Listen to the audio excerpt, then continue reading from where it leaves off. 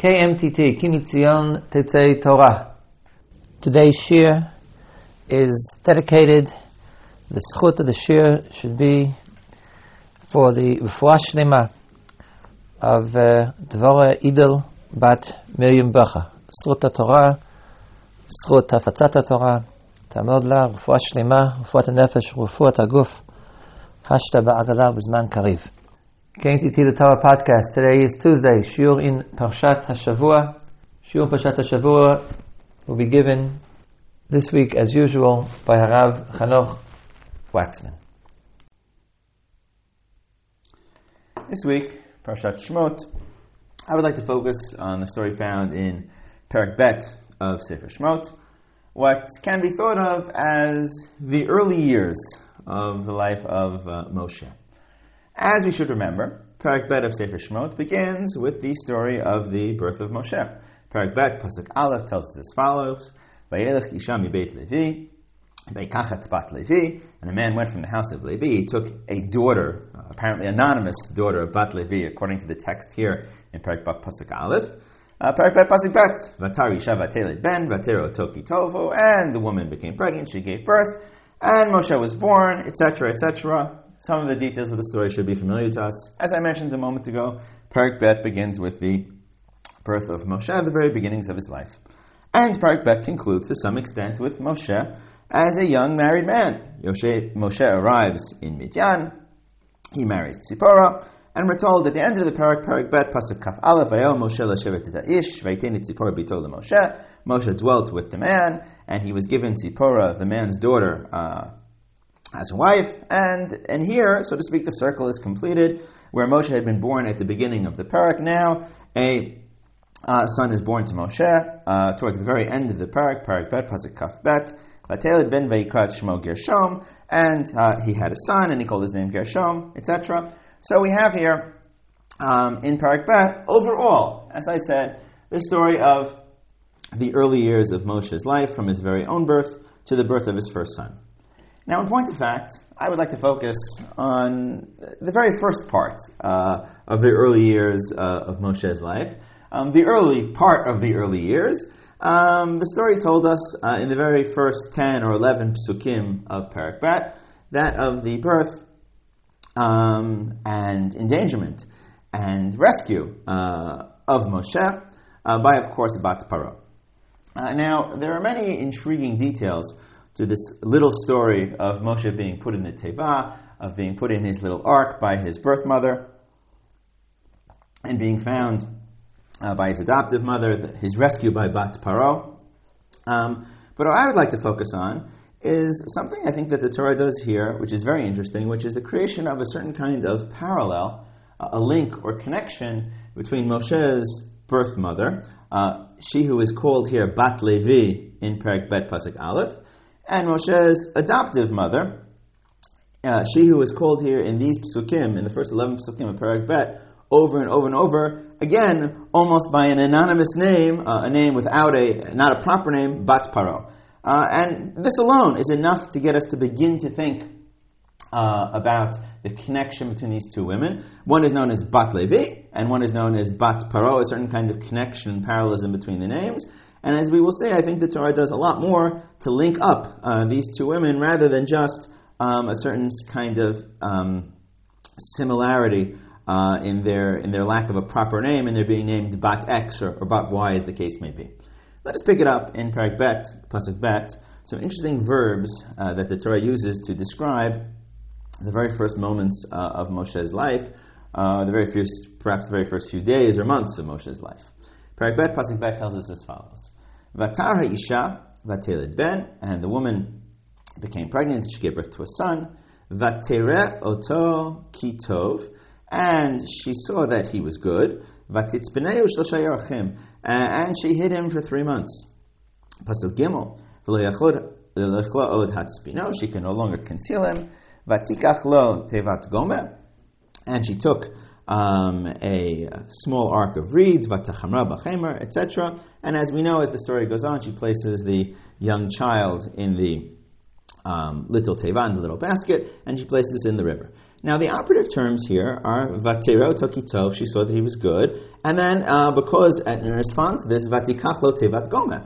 So she is described as seeing and taking, and the seeing and the taking, of course, are vis-a-vis the child, and they kind of express her concern, her rachamim, her love, her desire to save this child.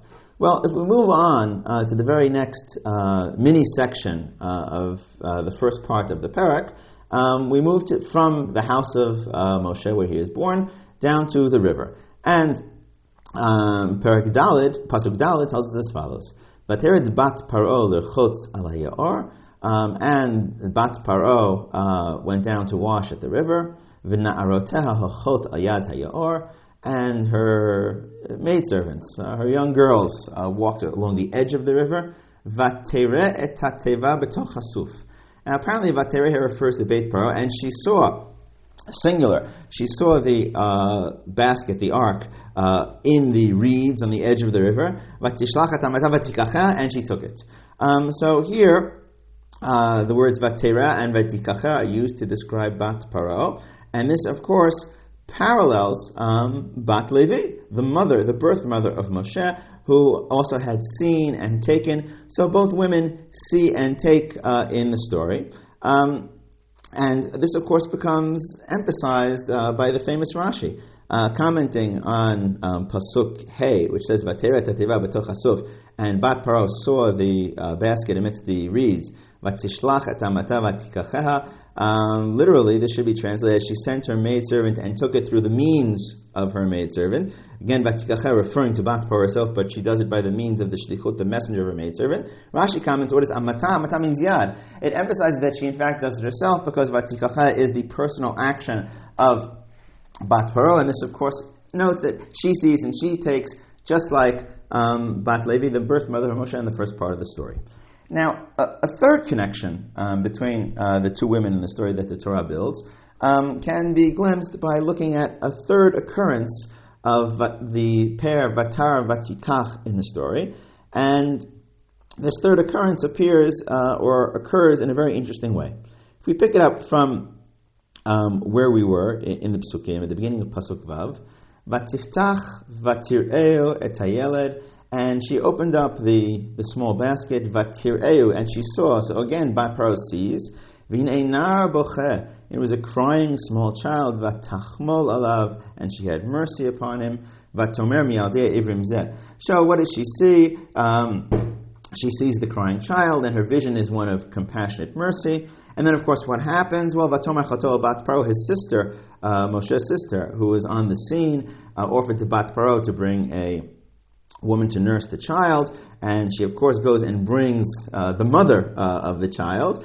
And if we take a look a bit further on in Pasuk Tet, Vatomer lebat Paro, Bat Paro then now says to the mother of the child, not knowing that it's the mother of the child, actually says to Bat Levi, take this child, and nurse him for me, and I will give your schar. And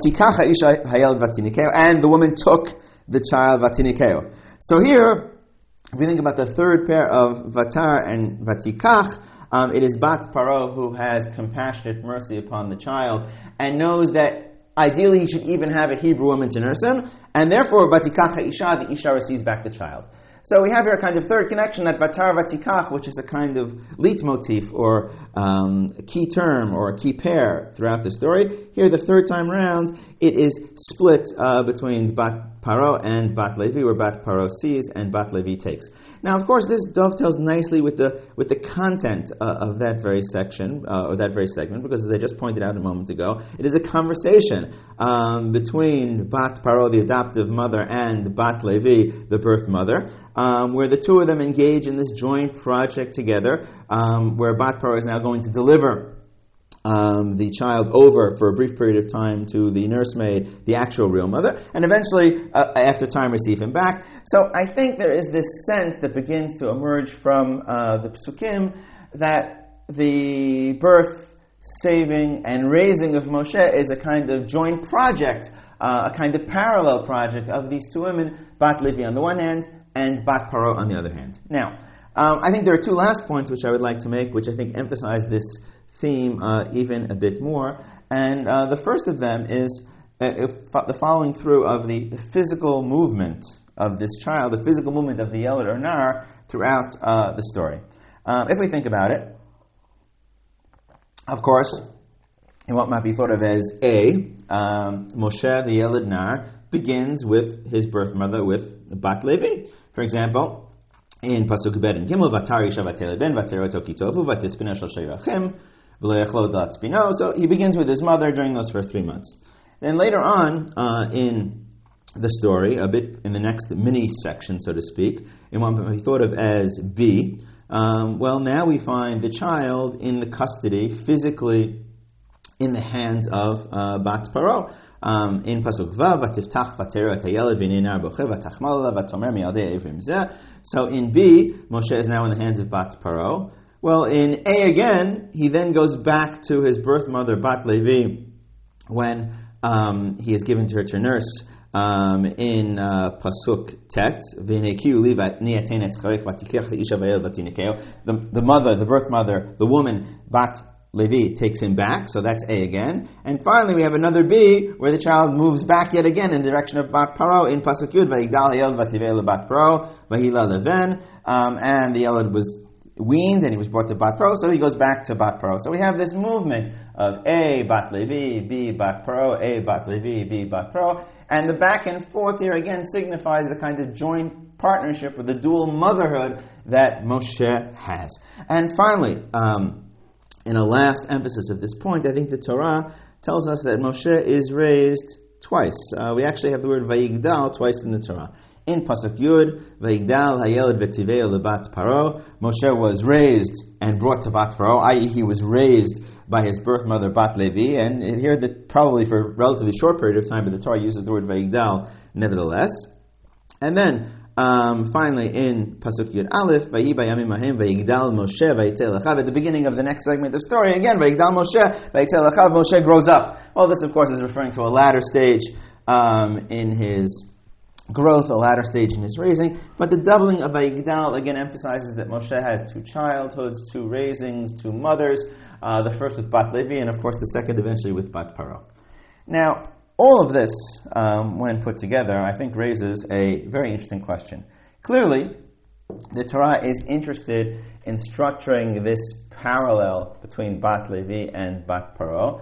Clearly, the Torah is interested in emphasizing the central role of Bat Paro as a mother in saving Moshe, in raising Moshe, and I think the obvious question is what is really the meaning of this emphasis by the Torah, or even what is the meaning of this central role of Bat Paro in the life of Moshe in the larger scheme of things in the realm of divine providence. Why is it that the text emphasizes things in this way, or why is it providence arranges things in this way? It's really just kind of 2 sides of the same question. Now, some of the Parshanim do relate to this issue of the role of Bat Paro in the life of Moshe. And Ibn Ezra makes a rather striking comment. He refers to the divine wisdom, the sometimes unfathomable divine wisdom. And to quote from Ibn Ezra, here in Perek Bet Pasuk Gimel, what he says is, Umachshavot Hashem amku, the thoughts of God are deep.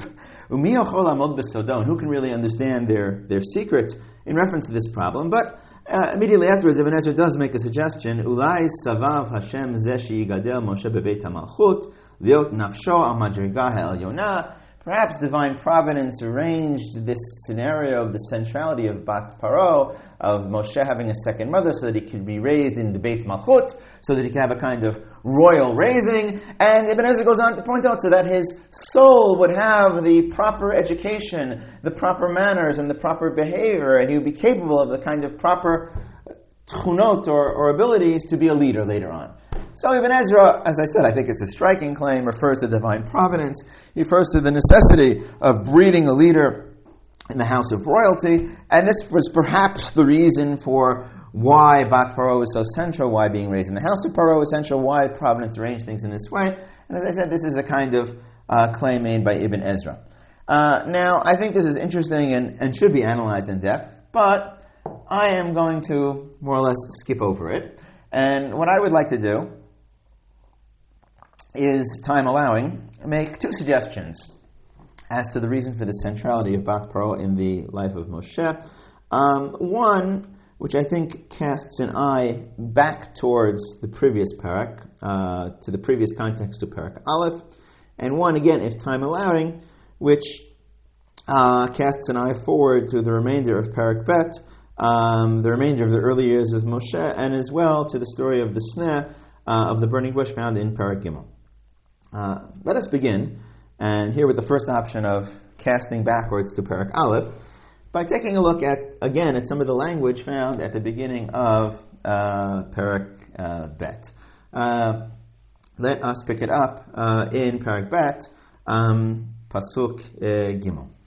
Pasuk Bet. Vatara Isha, and the woman became pregnant, Vatelid Ben, and she gave birth to a son, Vateroto Kitov, she saw that he was good, he had potential, it was worth saving, it was worth making an extra effort. She hid him for 3 months.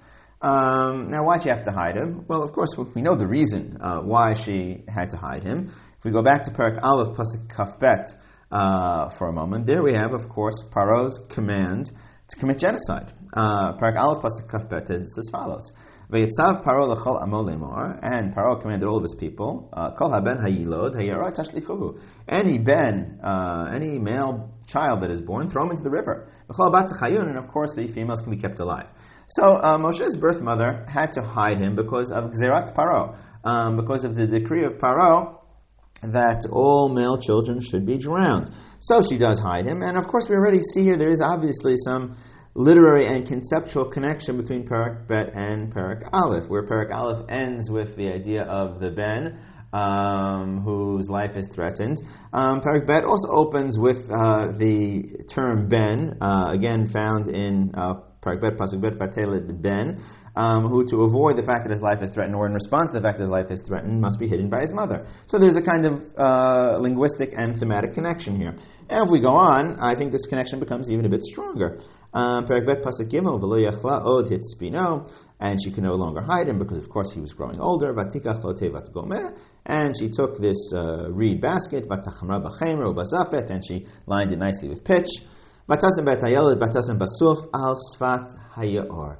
So what she does here is she takes the child, and it's familiar to us, but we should still pay attention to it. Takes the child, places him in the basket, and places the basket in the yaor. And if we go on a bit further, this term Yaor, meaning river, appears another 2 times in Pasuk K. When we switch scenes and Bat Paro appears upon the scene, Pasuk K says as follows: Vaterid Bat Paro lechutz al hayaor, second time in the story.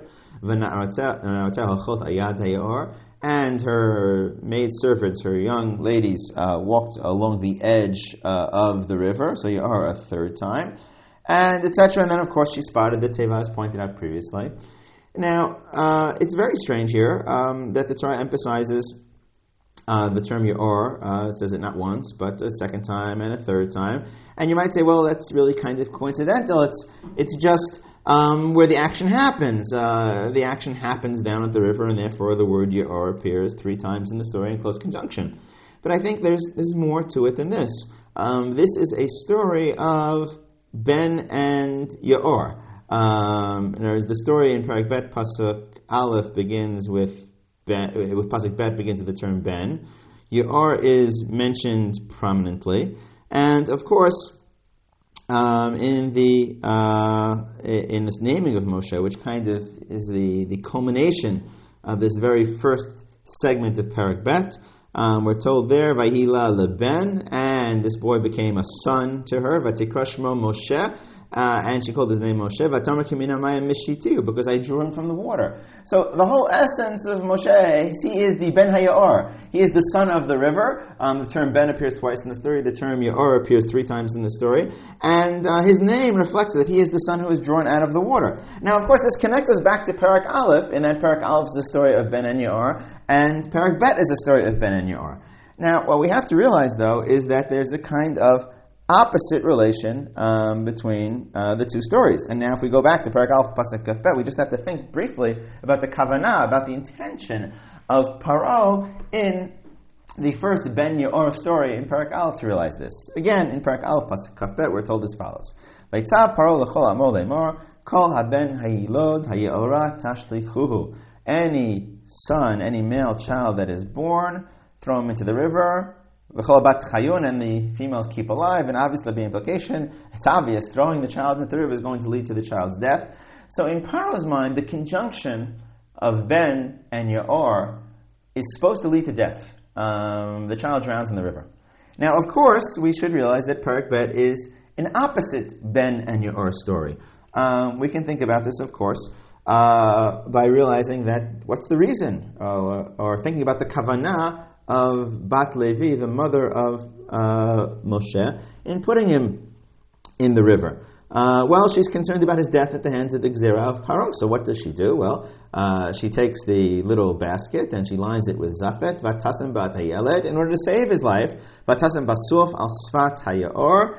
So he's placed in the river. So Ben and Yaor are conjoined by the Bat Levi, the mother, the birth mother of Moshe, in exactly the opposite way that Ben and Yaor were conjoined by Paro. If Paro conjoined Ben and Yaor for the purposes of death, the birth mother of Moshe, Bat Levi, conjoins Ben and Yaor for the purposes of life.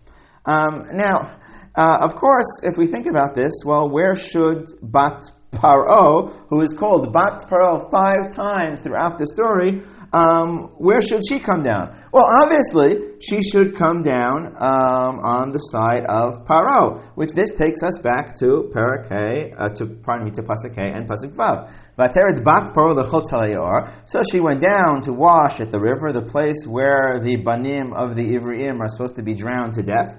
So she saw it and she took it. And she opened it and saw the child. It was a crying child. Now what should she do? She's in the river. Her maidservants are on the edge. That's why they don't see the teva ensnarled in the reeds on the side. Only she from inside the river sees the teva. She might be still in the river or might be on the edge of the river. And how easy it would be for Bat Paro to conjoin Ben and Yaor exactly as her father wants her to, as the side of Paro wanted to, and to drown the child. But that's not what she does. Vatachmol alav vatomer miyaldei ivrim zeh. And with the quick suggestion of the sister of Moshe, of course, Bat Paro decides to defy her father's decree. She decides to save the life of the child because of her compassionate vision. And not just that she reverses and defies her father's decree in conjunction of Ben and Yaor for the purposes of death, but what does she do? In the end of the day, take a look, jump now to the end of the story again, or think about it, in Perek Bet, Pasuk Yud, Vayigdal hayeled vativei lebat Paro vayila leben.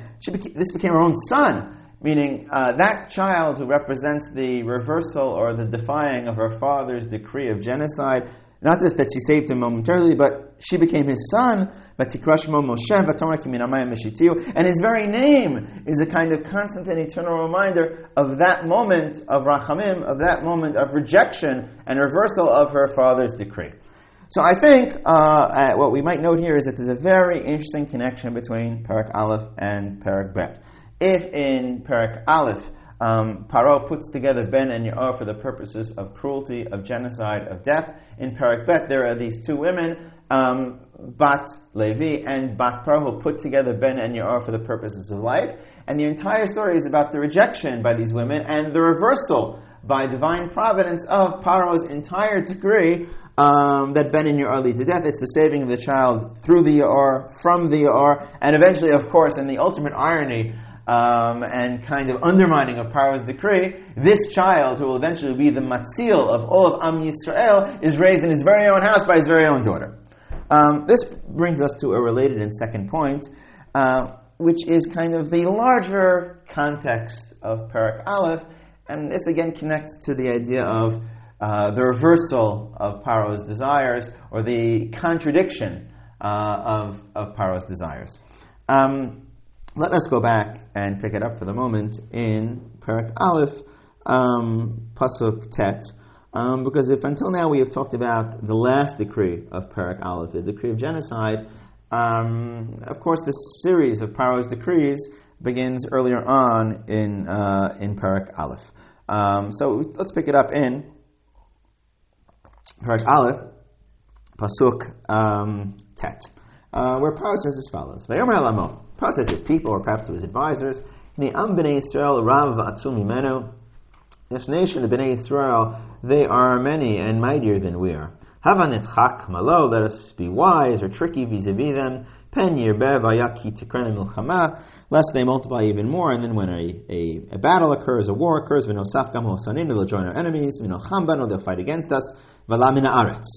So, Bnei Yisrael are, of course, a physical danger, a political danger.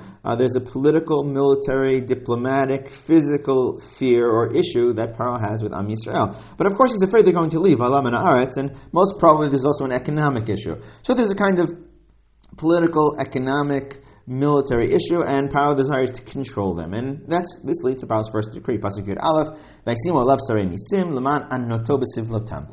And they put upon them taskmasters in order to afflict them with their burdens. So the original decree, or the original purpose of the slavery, is control. It is meant to afflict them, to control them, to wear them down, to wear down their numbers. Even arei miskenot leParo, and of course they would provide economic benefit to Egypt. So the issues are political, military, diplomatic, economic, etc. And Paro's intention is primarily control in the military plane, control in the economic plane, and also control in the demographic plane to wear them down a bit by putting them into slavery. Of course, what is the result of Paro's decree? Is Paro successful? Pasuk Yud Bet. Kasher yanu oto, but as they afflicted them, ken yirba, so they multiplied. And the words here are the same as Paro had used. The problem was pen yirba, but that's exactly what happens. Ken yirba. Paro intended leman oto, but all that they afflicted him, ken yirba, v'chen yifrotz, and so to speak, Paro's first decree failed completely. Well, as the story goes on, we get to a second decree of Paro's, Pasuk Yud Gimel, ve'avidu Mitzrayim et bnei Yisrael b'farach, and Egypt afflicted the Bnei Israel with hard back-breaking labor. Pasuk Yud Daled, familiar verses. Vayamaru et chayem b'avodah kasha, and they embittered their lives with hard labor, b'chomer uvilvenim, with mortar and with bricks, b'chol avodah basadeh, and also any kind of work in the field. Et kol avodatam asher avodu b'hem b'farach, very, very difficult.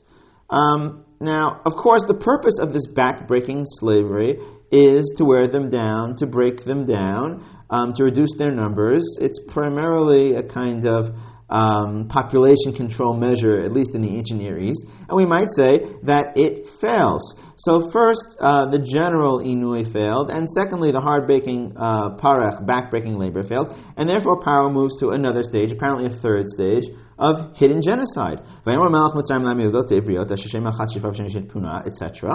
Vayomer bi'aldechenet evriot riten alevnaim im benhu v'hamiten otov im bati v'chaya.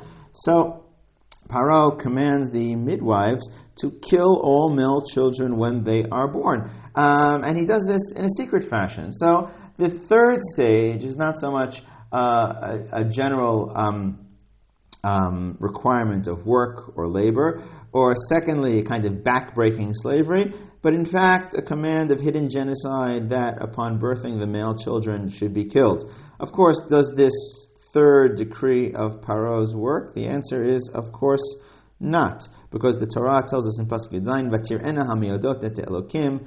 They feared God. They had fear of Elokim. V'lo asu kasher dibra alein melech Mitzrayim. They did not do as the king of Egypt spoke to them. V'techaynet yeldim. They kept them alive. So, of course, when Paro fails in the third stage of his plan, or in his third decree, eventually he moves away from hidden genocide and he goes all the way down the slippery slope. We come to Perek Aleph, Pasuk Kafbet, Paro's fourth decree. V'yitzah Paro l'chol amo. He commands openly to everyone in his nation. Le'mar kol ben ha'ilod ha'yirah tashlichu v'chol bat techayun. So we might say that the divine providence in Perek Aleph contradicts, contraindicates, and prevents the accomplishment of Paro's decrees. Paro wants to control the Bnei Yisrael politically and militarily and to wear them down a little bit by forcing them to engage in labor, inui, but it doesn't work. They simply multiply. That inui, which HaKadosh Baruch Hu allows, is really just no more than the inui promised in the Brit Bin Habtarim that they will be afflicted and become a great nation. While Paro thinks he's in control, it's of course really God, through his providence, who is in control. And as the story goes on, we get to the second and third decrees of Paro, the hard, back-breaking labor, which is certainly intended as a population control measure. And, of course, the command of hidden genocide, which within a short period of time, by eliminating every male child born, would wipe out the nation. This too fails. And the Torah tells us why? Because of Yirat Elokim, Vatir'enet ha'me'aldot et Elokim, they feared God.